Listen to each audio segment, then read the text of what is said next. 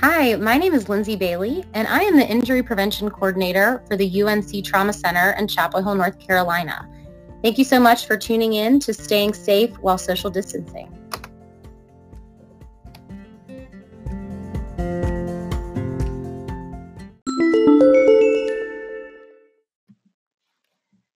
Hi, everyone. Thank you so much for listening today and tuning in to the UNC Trauma Staying Safe While Social Distancing podcast. Today, I'm going to be talking with a mental health professional and licensed psychologist and professor from Appalachian State University, Dr. Kurt Michael. And we're going to be talking about a very serious subject, which is suicide and suicide prevention. I'm going to let, Dr. Michael do most of the talking during this interview, but I just want to preface this with the fact that right now, if you look at the news and were to Google suicide and COVID-19, although we don't have the data yet to see what these true outcomes are going to be, I think it's pretty much agreed within the mental health profession that suicides are sure to climb. With rising unemployment, which there is a direct link, the literature shows, between unemployment rates and suicide rates. With stress and anxiety and mental health and social isolation, we are sure to have a serious situation on our hands with how we're going to help and support those who are struggling mentally with the COVID-19 pandemic. So that's why I wanted to talk to Dr. Michael and hope that he can share some tips and prevention strategies for you or loved ones who may be struggling or suffering from suicidal thoughts. Okay. All right. So I'm very pleased that we have Kurt Michael on the phone today. He is a mental health expert and a licensed psychologist and professor of psychology at Appalachian State University. Thank you so much for being here today. Thank you for inviting me. Sure. So I wanted to speak with Kurt about specifically suicide prevention and suicide risk during this trying time with COVID-19.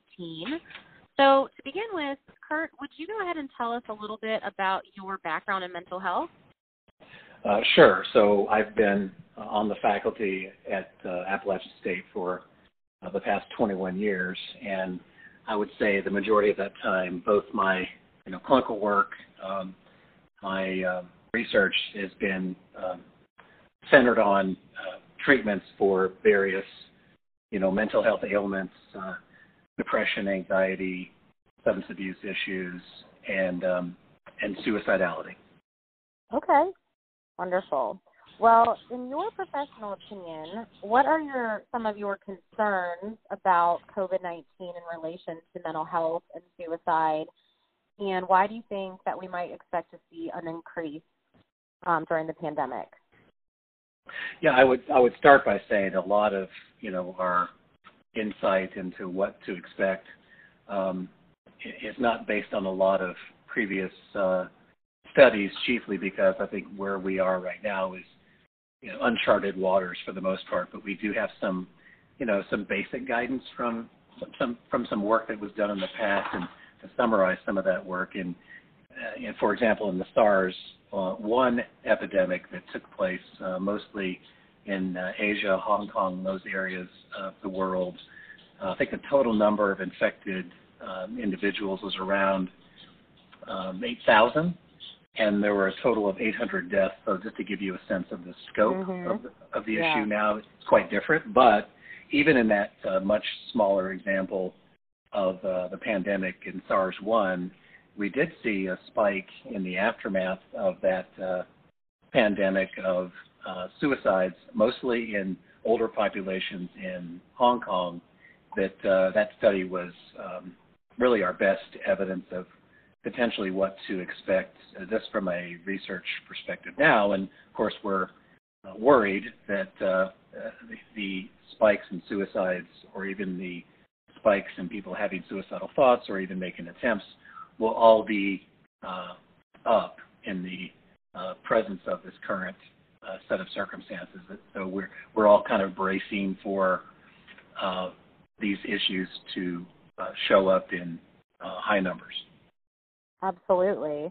I've seen a few news articles reporting, they don't, like you said, there's not a lot of data yet to support this, but, talking about how we're certainly going to see some scary things out of this pandemic.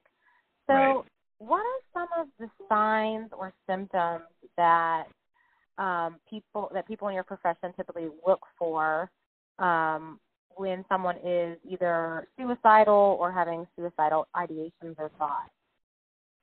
Right. So I thought it might be helpful for people to hear some of the key psychological symptoms that we tend to evaluate to determine whether someone is at higher risk for suicide. And I can summarize those for you if that would be helpful. Yes, please. That's what we need to hear. Okay.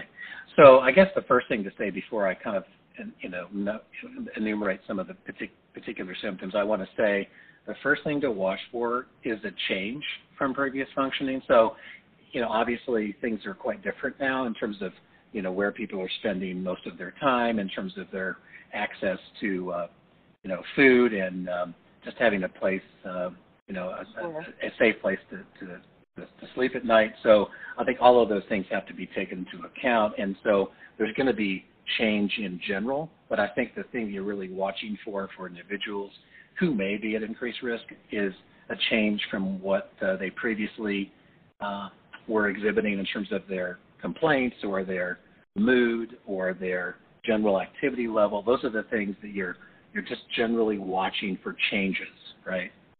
So specifically what we're looking for is increased evidence of what we describe to be psychological pain. That can be defined as feeling hurt or a sense of anguish or misery. It's not really physical pain, but I think the way it's been described in the literature for years has been more psychological pain, if that makes sense. Mm-hmm. Sure. Another thing to watch for, and this is probably a pretty obvious one, is general stress levels. So not just normal everyday stress, but feeling really pressured or overwhelmed would be number 2 thing to really watch for. Mm-hmm. Third might be somebody appearing to be agitated. Of the way that might be described as somebody feeling, a sense of urgency. They kind of feel like they're coming out of their skin a little bit. That's something to watch for. So agitation. Okay. A fourth might be feelings of hopelessness, both now and in the future. So in other words, having talk that's really not oriented about, down the road or in the future. It's more like just being able to focus in the right now and being overwhelmed by that focus on the right now or whatever the stress might currently be. So being sort of a little bit hopeless about what the future might hold. Sure. So the last one would be sort of feelings of self-hate. Another way to think about that is not just like disliking just yourself, but feeling like, you might be not worthy or kind of a burden to others might be a way to think about that. So all of those things. And by the way, there's a systematic way to assess for this, and the elements I've been describing are part of a specific assessment program called it's called CAMS, and that stands for Collaborative Assessment and Management of Suicidality. So that's something that we have it's been developed for the past 30 years, and we've found that as clinicians to be really helpful in doing a very particular assessment of individuals who might be at risk. Okay, great. And I will post a link to that information in the episode description too, just so people can read up on CAMS. So the question I thought of was, if I were to have a friend or family member or just someone in general that I knew that had suicidal behavior or thoughts or maybe attempts in the past, I can't visit with them in person, what would be a good way to kind of monitor their behavior or try to maybe intervene or just check in on them during this time when we can't physically go to each other's homes and be like, hey, are you okay?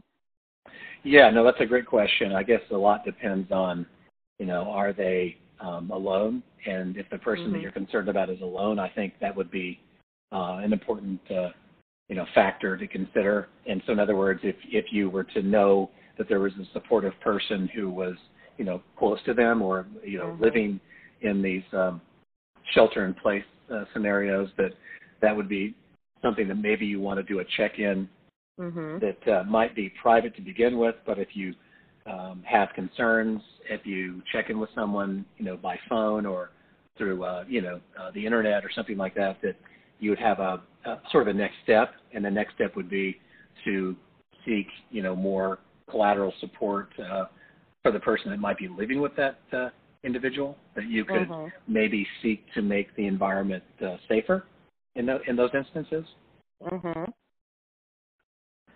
So not just asking, I guess asking directly, and sometimes people are worried that if they ask someone how they're doing, and they even ask a fairly direct question about whether they're having thoughts of suicide, the concern that a lot of people have is that somehow that's going to kind of give that person an idea. And what we've known over the last several years is that that's not really the typical thing that happens when you ask somebody honestly if they're having thoughts of suicide. Typically, if the answer is no, they answer no. And if the answer is yes, they'll typically appreciate that honest question and give you typically honest answers. I mean, there are occasions where people are going to not tell you the complete truth, but it's better to ask than not ask is really my point. Got it. Okay. No, that makes sense. And if somebody was, and maybe if it's someone that's living in your house, maybe your teenager, or maybe your spouse or elder relative that lives with you, I know we talked about access to lethal means when we connected the other day. Would you maybe explain to us what that means and how we can limit someone's access to them? Sure. So I think the most straightforward way to think about means safety, sometimes referred to, lethal means reduction or means safety. That is, you're trying to make environments safer for everyone. And so that might be the analogy would be just like when my kids, who are now adults, were young. My wife and I took the time to make the house safer, to prevent our kids from getting into chemicals under the sink or in the bathroom or their medicine chest. And so means safety is really nothing more complicated than that. It's basically making the environment safer. So if you know you have a loved one who is struggling with suicidal thoughts or severe depression, and you want to make the environment safer, you might go in the medicine chest and discard any unused or expired medications, painkillers, and things of that nature. I think if the person is a firearms owner, you might seek to secure better storage, either in the home itself or even out of the home with a loved one who is, capable of possessing firearms. You don't want to, temporarily store them with a friend or relative who cannot legally possess them. But if in fact you do have someone in your circle that could temporarily take possession of the firearms while that person recovers from that suicidal crisis, then I think that, again, just has a better chance of preventing death by suicide in those cases. Perfect. Yes, that makes sense. I talk a lot about in another podcast doing child-proofing around your home during the stay-at-home order. So almost kind of a similar thing, but yeah, getting rid of the medicine and the securing firearms is definitely really important. And even I will add, speaking of law enforcement agencies that we partner with at the Trauma Center, I know that if you have firearms and you're having concerns about yourself, potentially hurting yourself, that you can ask law enforcement to store them for you, and they will give them back to you when you are feel you're ready. So that's always a resource too, if you don't feel comfortable asking a family or friend. Right. Or if I can add to that, you can also even ask our local sheriff's office. Typically gives us cable locks that go through the action of a firearm, so you make it less potentially dangerous to a suicidal person if you make it, less functional, or storing the, ammunition separately from the firearm, or removing the firing pin or the cylinder could be another simple way to create time and distance for that person. Yeah. Great. So just getting down to sort of my last question, is there any resources online or that people can access by phone that you would recommend seeking out if you're in the situation and you need more information? Absolutely. I think the historic recommendation for a 24/7 suicide prevention lifeline, I'll just give that number. If it's okay, I'll just give the number. Yes, please do. So it's actually 1-800-273-8255. That's the suicide prevention lifeline that's 24/7, that offers confidential and free support for individuals. There's also a version of that lifeline that's for Spanish-speaking individuals, and I can give that number as well. That's so the Spanish one is 1-888-628-9454, and there's actually a chat room for the Suicide Prevention Lifeline. And if you are for the deaf and hard of hearing, there's actually a separate number for that. That's 1-800-799-4889. And then last, I think, and maybe for a lot of young people and young adults, they might prefer to text with someone who is trained, and so that's also free and available 24/7. So the name of the service is called Crisis Text Line, and the way you reach Crisis Text Line or a counselor would be you text the word HOME, HOME, to 741-741. Okay. All right. I love that there's been resources created for, kind of a large spectrum of people with different needs. So, I always go to the just that first number. So I'm so appreciative that you had all those different resources for us so it can meet different people's needs. Is there anything else you'd like to share with us, or anything that you think is important for just, general public to know? Yeah, just a few things that we've, I think, learned from previous, although much smaller examples of these kinds of infectious, outbreaks. I think one of the things we want to be on the lookout for is sort of the effects well after the immediate crisis seems to be, calming down a bit. So, in other words, there's going to be some economic consequences that are long range, and so I think just to caution people not to let their guard down entirely, because I think some of the rebound effects that happen, the reverberations that happen post-pandemic, need to be carefully considered, especially around joblessness, unemployment, ongoing social isolation that may persist past, some of these stay-at-home orders. So I think, like we often train our graduate students to think this way, that, even though we can help someone through an acute crisis, which is important, we have to make sure to follow up with these people through that acute phase in the more, medium to long range picture, because we sometimes forget that that's almost as important as getting these individuals through the immediate crisis period itself. Thank you for sharing that. I think that's a really good point, that this isn't just going to kind of go away in a few short weeks. But of course. So thank you so much for talking to me today. I really appreciate it. Again, I'm going to post those numbers that Kurt listed on the episode description, so you can access them if you didn't quite hear all that or didn't have a pen. So with that said, Kurt, thank you so much, and I appreciate your time. Thank you. Bye-bye. All right, bye-bye.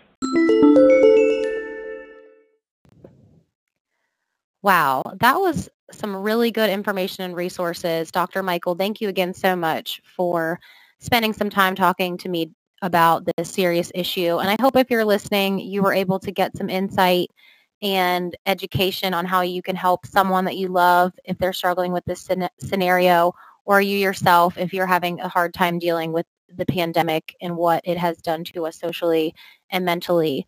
So with that said, again, please reach out to one of those numbers that Dr. Michael provided. If you are struggling or if you know someone that is, please give this information to them.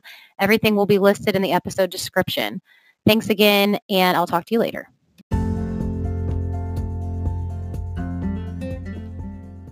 Thanks again for listening to Staying Safe While Social Distancing. For more injury prevention tips, please visit tarhealtrauma.org. If you have any suggestions or ideas for topics that I could address in this podcast, please reach out to me at lindsay.bailey@unchealth.unc.edu.